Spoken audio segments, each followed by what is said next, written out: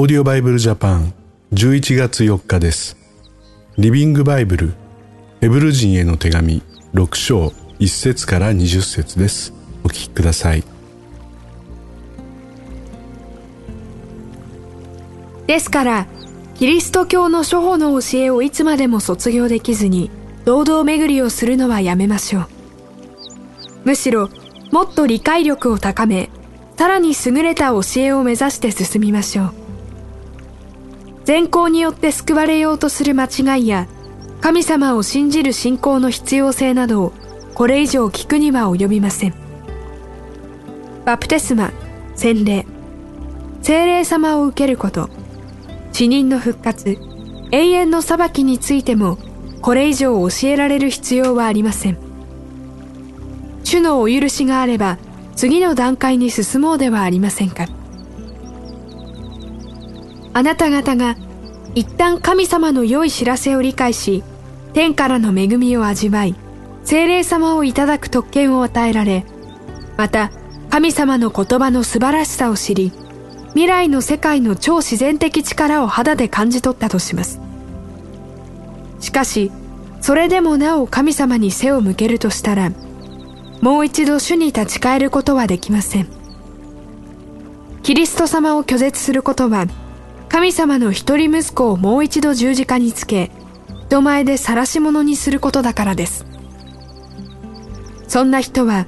もはや悔い改めようにも改めようがありません。十分に雨を吸い込んでよく潤った畑が、農夫に大豊作をもたらしたとしたら、その畑は神様の祝福を無駄にしなかったことになります。しかし、茨やアザミばかりを生えさせるなら、その畑は役立たずとして焼き払われてしまいます。愛する皆さん、とはいえ、すべてがあなた方に当てはまるわけではないでしょう。私はあなた方が救いにふさわしい実を結んでいるものと確信しています。神様は決して不公平な方ではありません。あなた方が神様のために熱心に働いてきたことや、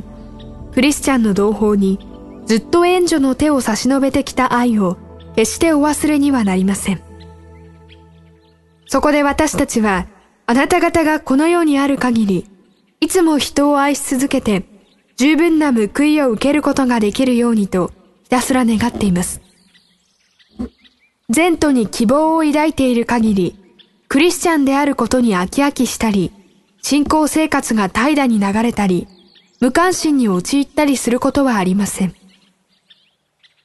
かえって強い信仰を持ち、忍耐し続けることによって、神様の約束なさったものを余すところなく受けた人たちの模範に習うものとなるでしょう。アブラハムに与えられた約束を思い出しなさい。神様は自分以上に優れた存在はありえないので、自分の名を指して誓われました。すなわち、幾度もアブラハムを祝福し、子供を与え、偉大な国民の父とすると言われたのです。そこでアブラハムは、その約束を忍耐して待ち望み、ついに約束通り息子のイサクを授かりました。人は何かを約束した場合、それを必ず実行する意志と、万一破った時には、どんな罰にも甘んじる覚悟を示すために、自分よりも優れたものの名にかけて誓います。一旦誓ってしまえば、もう誰もとやかく言うことはできません。そういうわけで、神様からの助けを約束された人たちが、その約束の絶対的な確かさを知り、その計画の変更に気遣う必要がないように、神様も誓いによって約束の確かさを保証されたのです。神様は約束と誓いの両方を与えてくださいました。この二つは全面的に信頼できます。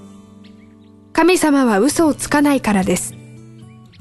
そのため、救いを求めて神様のもとに逃れてくる人たちは、確かな保証をいただいて、新たな勇気を奮い起こすことができます。そして神様の救いの約束を少しの疑いもなく確信できるのです。必ず救われるという確かな望みは、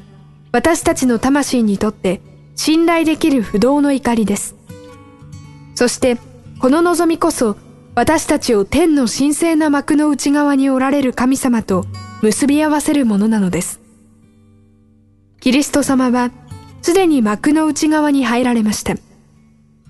そこで、メルキゼデクの位を持つ名誉ある大祭司として、私たちのために取りなしていてくださるのです。悔い改めというとあんまりいいイメージを持たないかもしれませんが、これは本当に素晴らしい恵みだなと思います。私たちが神様の前に悔い改める柔らかい心が与えられているということは、何よりも大切なことだと思います。もし堅くなになって神様の導きを受け付けない、そんな状態になったら本当に悲惨だなというふうに思わされます。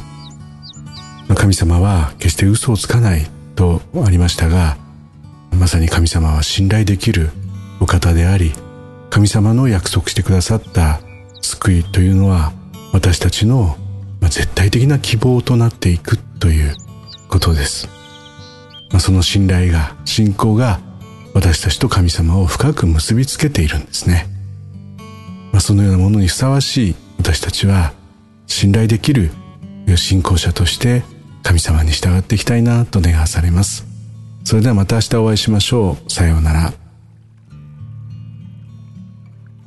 このオーディオバイブルジャパンはアメリカのデイリーオーディオバイブルの協力によりメッセージ小暮達也、